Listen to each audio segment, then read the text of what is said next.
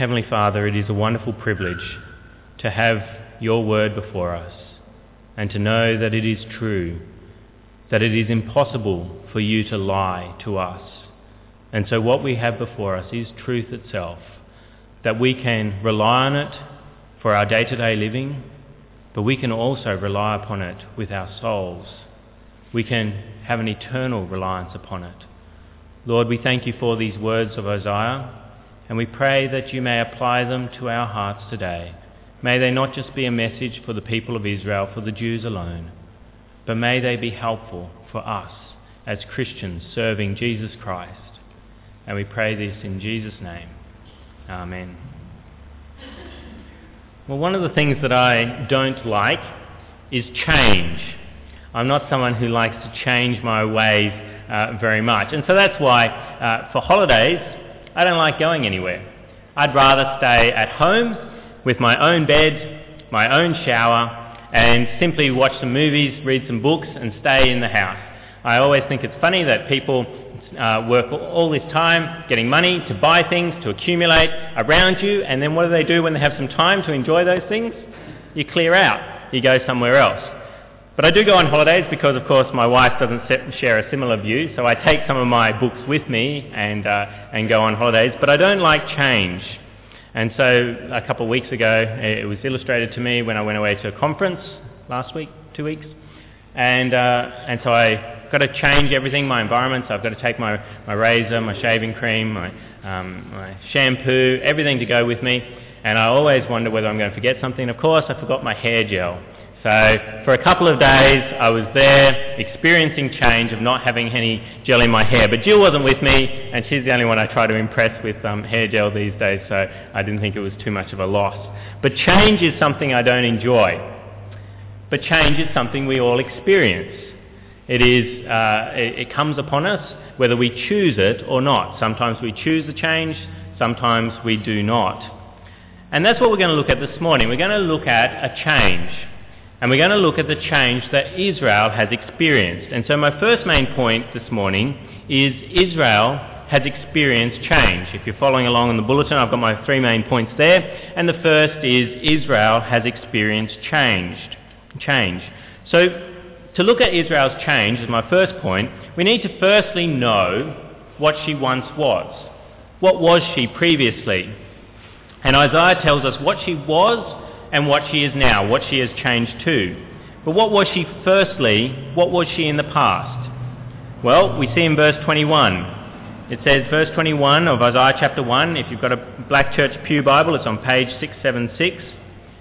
What was Isaiah first in the past? Verse 21, see how the faithful city, she was faithful.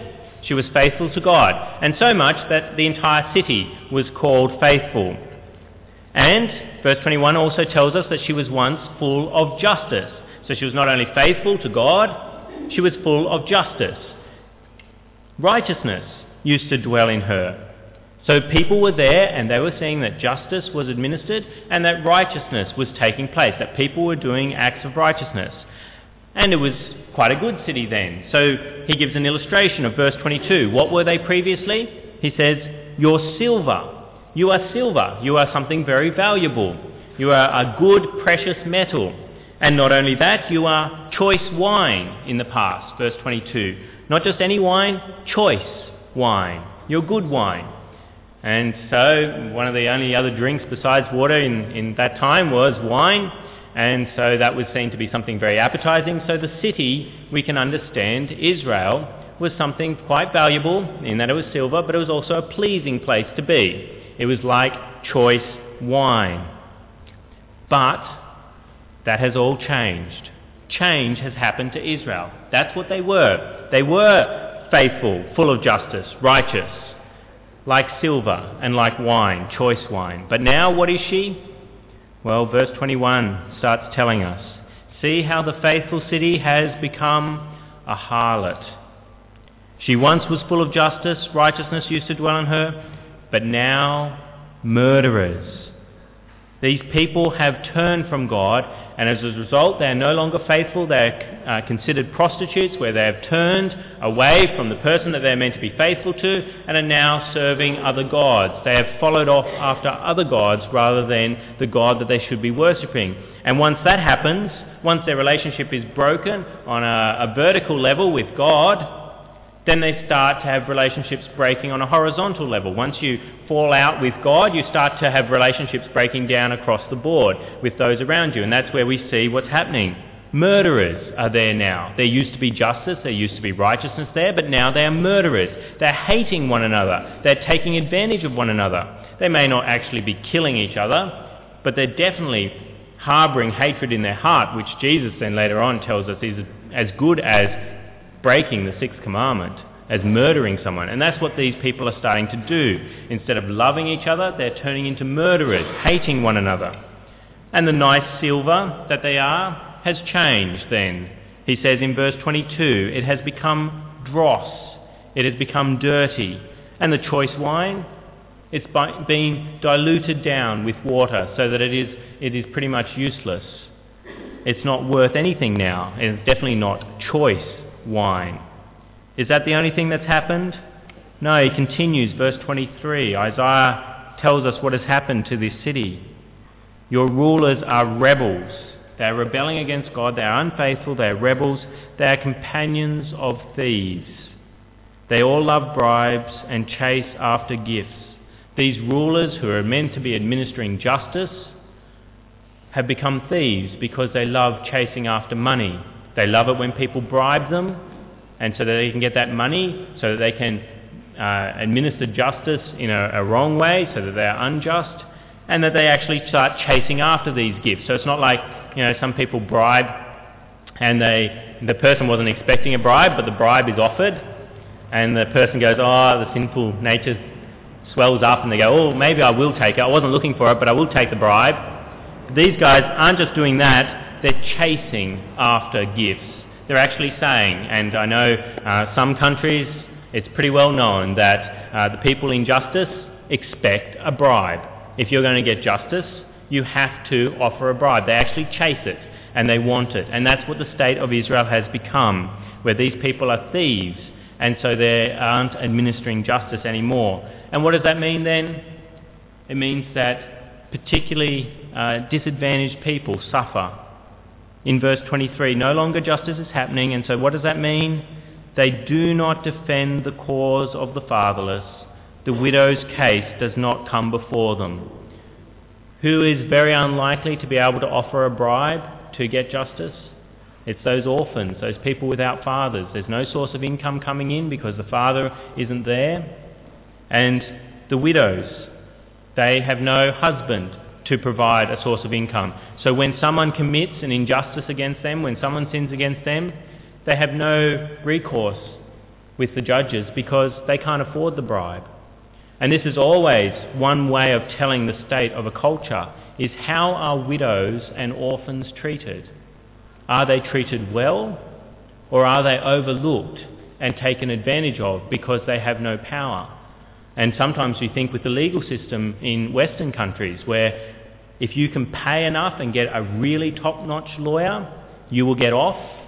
And that's when you start to see justice breaking down, where it becomes not about justice, it becomes about who can pay the most, who is wealthy enough. And the wealthy get justice, and the people who are poor don't get justice. And that's what's happening here in Israel. They've changed from being just to being unjust. So they've changed. Is that the end of the story? They've changed from being good to being bad. Is that it? Does Isaiah finish there? No. My second main point is that God declares he will change Israel back. God wants to change them back from the bad state they have gone into. So that's what we're going to look at now. God's going to change them back. Firstly, we want to ask then is, can he? Can he change them back? Has he got the power to do so? Can he do it? What does Bob the Builder say? Can we build it? Yes, we can. Can God build it? Can God make the change? And Isaiah says, yes, he can. Look at the way that he describes him. Verse 24, therefore the Lord Almighty, the mighty one of Israel, declares. Those three titles given to God show his power. The first one, the Lord. It's the word in Hebrew for master, for someone who is in charge. God is in charge and he can change things if he wants them to happen. And then the next one, the Lord Almighty. It's the NIV's chosen way of translating the word, the title for God, where it has his name, Yahweh, and then the word for armies or hosts right after it. And so some translations have the Lord of hosts, but it's meaning the Lord Almighty, the Lord who has armies, angelic armies behind him if he wants to. And he has other armies. He can bring armies of people in if he wants to. This God can make change if he wants to, because he is the Lord of hosts, the Lord of armies, the Lord Almighty.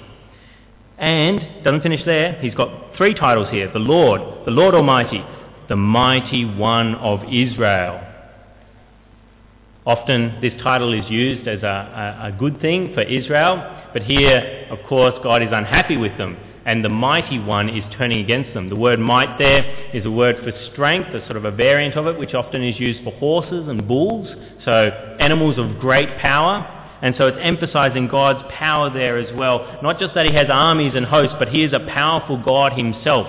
He doesn't need the armies, he is mighty in himself as well. So he's the master, he's the Lord of armies, and he's the mighty one with great strength. So can he do it? If he declares, I'm going to change them back, yes, he can. He can do it because he is the Lord, the mighty one of Israel, the Lord Almighty. So why would God want to change them back? He's got the power to do it, but why does he bother changing Israel back? Well, Isaiah tells us. God tells us through Isaiah why. Verse 24, therefore the Lord Almighty, the mighty one of Israel, declares, I will get relief from my foes and avenge myself on my enemies. God is going to do it because he wants to get relief from the sins that people are committing against him. When people sin against us, we feel the torment of that sin. And God is the same in some respects. When we sin against him, it hurts him. It torments him.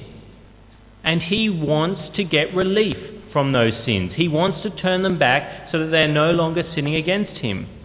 And he wants to avenge himself on these people that are hurting him. Just like when people sin against us, we want to avenge ourselves. We want justice to be made against those people who've sinned against us. And so God wants the same thing as well. That's why he's going to commit change here. He can do it, and he wants to do it because he wants relief and he wants to avenge himself.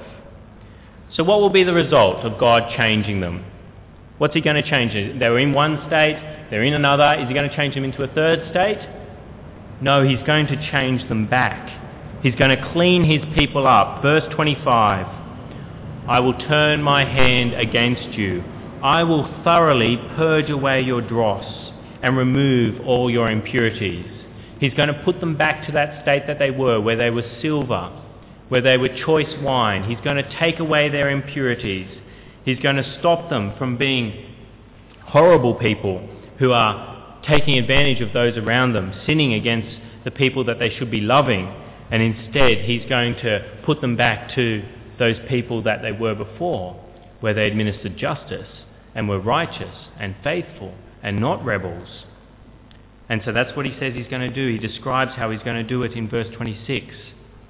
He's going to remove all their impurities, and he will, in verse 26, restore your judges as in days of old, your counselors as at the beginning. He's going to put it back to the previous state, where Israel was known for a place of justice. Now, what sort of state is he referring to here in Israelite history? Well, most people think it's going back to the times of David and Solomon, particularly Solomon, where the Israelite kingdom was never like that previously, and it was never like that in the future. And Solomon administered great justice. He had great wisdom. The Bible describes him as the wisest man that has ever been and ever will be. He is the one who no one since has ever been as wise as Solomon. And you see an example of his justice, his great justice, with the two mothers who come with two children, with two babies. One has died, one hasn't died. And how does he sort out the justice there between these two women? Well, he says, cut one baby in half. And what is the result? Well, the mother, who really is the mother of the baby, says, oh, no, preserve the life of the child, let the other woman have it. And so we see justice being administered very wisely there. And so God is saying, I'm going to go back to that period. I'm going to restore your judges as in days of old, your counselors as at the beginning. And so afterward, once I do this, what will happen? You will be called the city of righteousness, the faithful city. See that? Those words, righteousness and faithfulness, what were they described, Israel, in verse 21 before they changed? Verse 21, see how the faithful city has become a harlot. She once was full of justice. Righteousness used to dwell in her. That's the state that she was. Then she changed. And now God is saying, you're going back to being a city of righteousness, a city of faithfulness. Same words used there to describe them once God has acted. So how is he going to do this? He's going to get them back to that state. How will he do it? Well, he tells us how he's going to do it. Verse 27, Zion will be redeemed with justice, her penitent ones with righteousness. He says, if this is going to happen, a redemption has to take place. I am going to be the Redeemer, the one who gets the people back by paying the ransom price. And so it will happen with justice. He's not going to knock out those bad judges in some way that is unjust. God is a God of justice and righteousness. So when he acts, he does so with justice and with righteousness. And so he will pay the price that is necessary to get them back from the bad state to the good state again. And he does it for those who are penitent.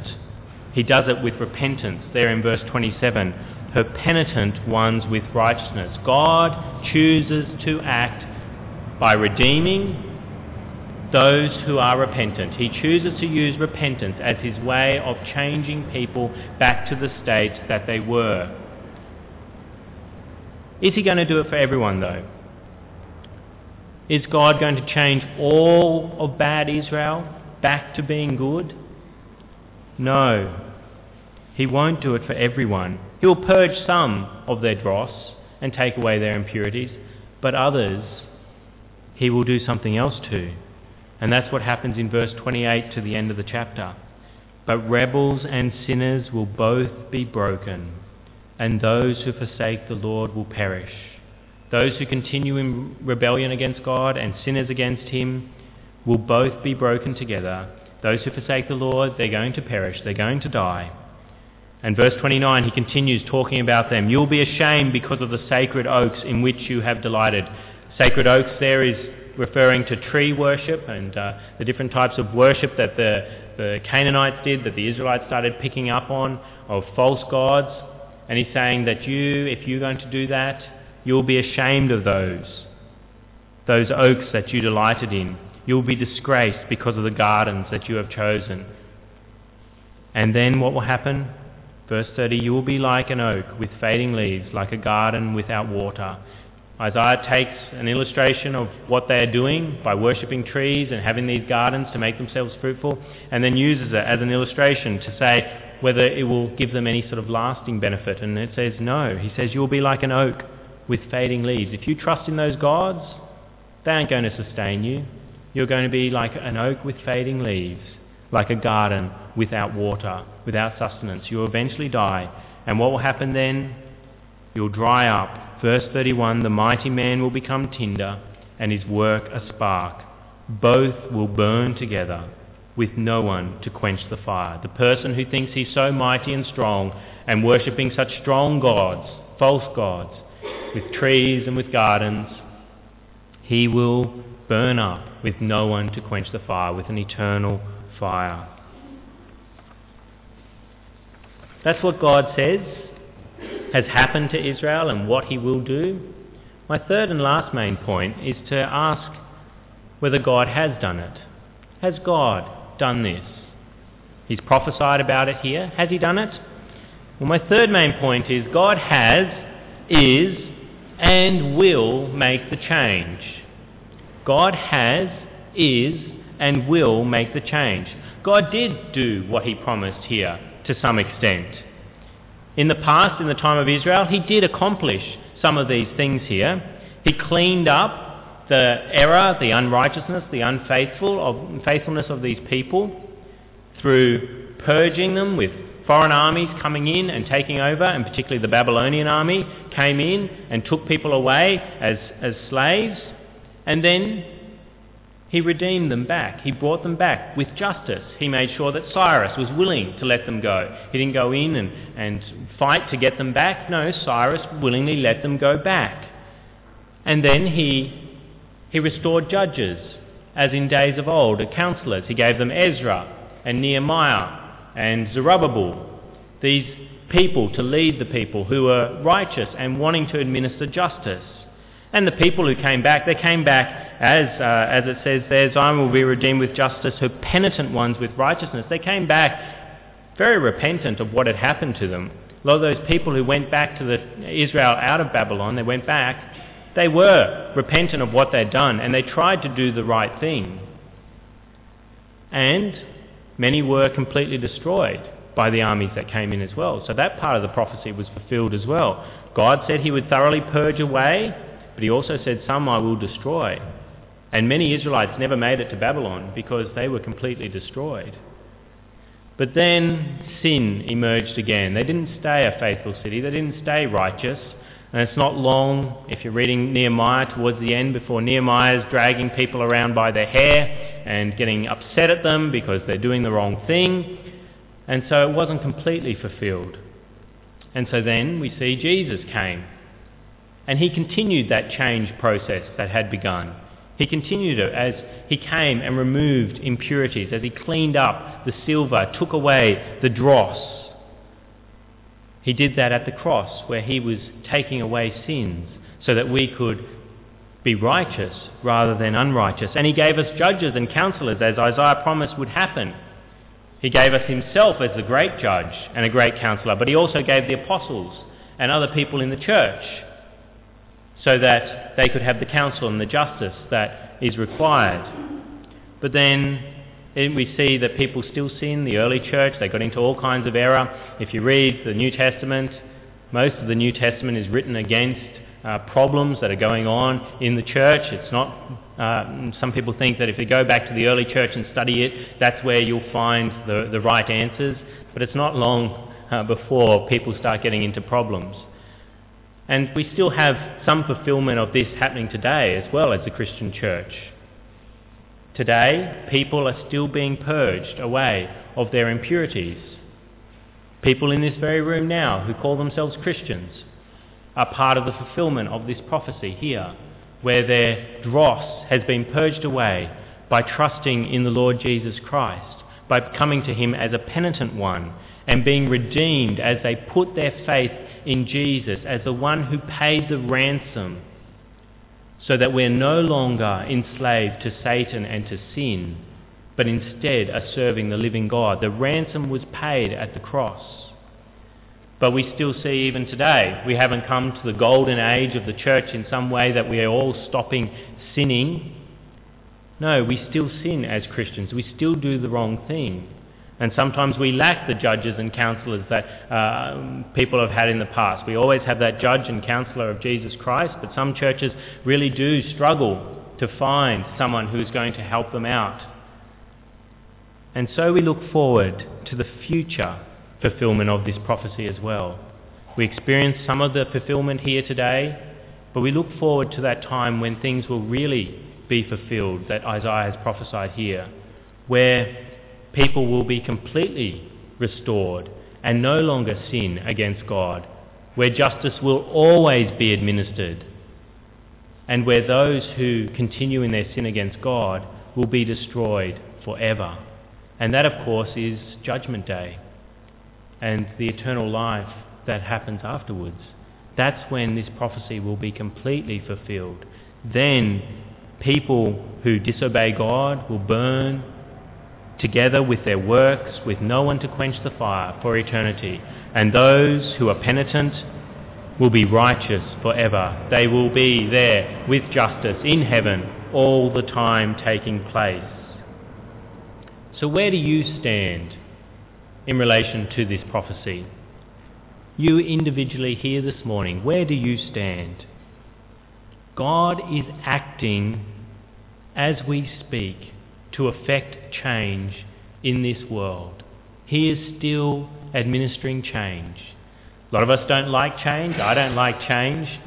But He is making changes for the good. Where do you stand when God is making change?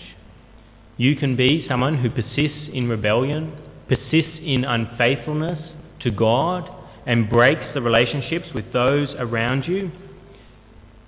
Do evil for the sake of pleasure and for money. That's what these people were doing here. They're just chasing after money all the time, and that is a temptation we all face. The money and pleasures in this world are very tempting.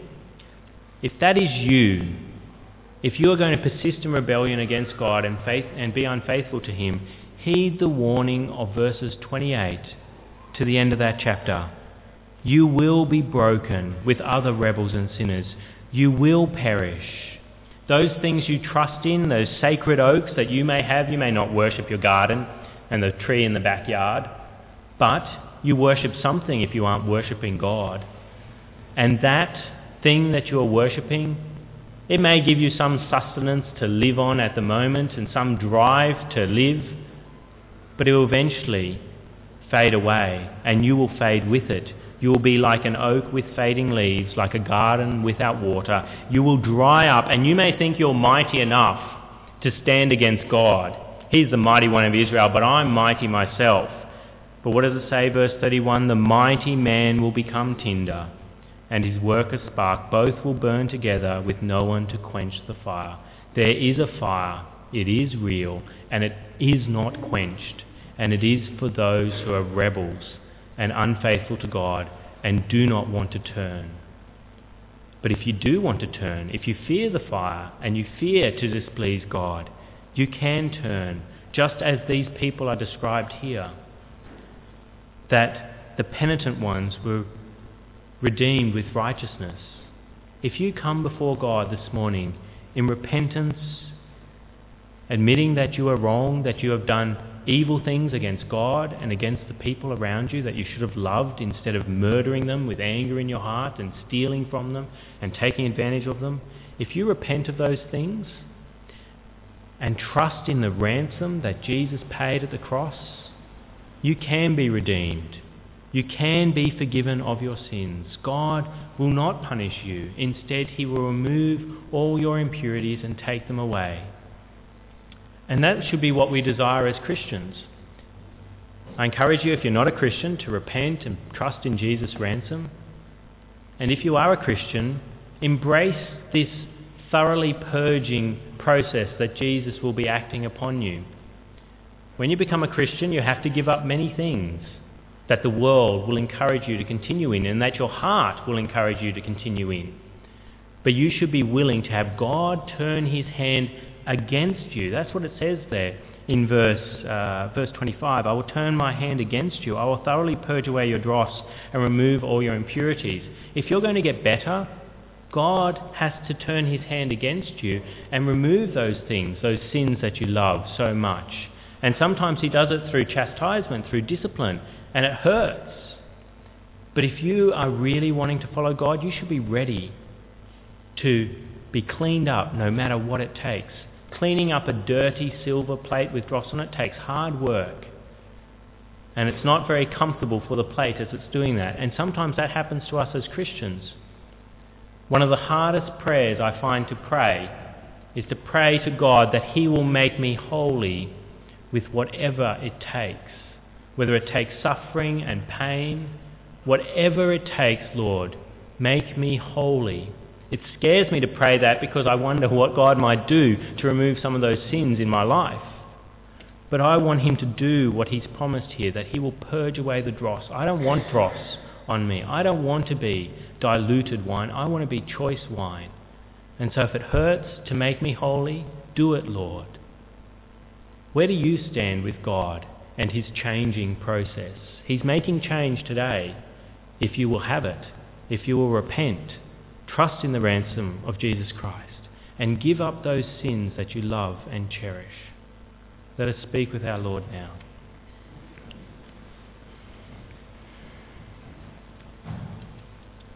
Heavenly Father, we thank you that you are a God who does not change, but that you do change us. Lord, we were created very good in your creation, but sin has contaminated us. Sin has made us unclean, and we are now considered rebels against you. Unless we trust in Jesus' sacrifice as the ransom for us, we thank you that you did not throw everyone into unquenchable fire so that you could get relief from the sins that people are committing against you. But you, in your mercy and your graciousness, acted and brought change in people long ago, in the time of Israel, and in the time of Jesus, and then in the time of the church, the Christian church, for the last 2,000 years. And even today, you, in your mercy, are changing people. Lord, may you change everyone in this room this morning.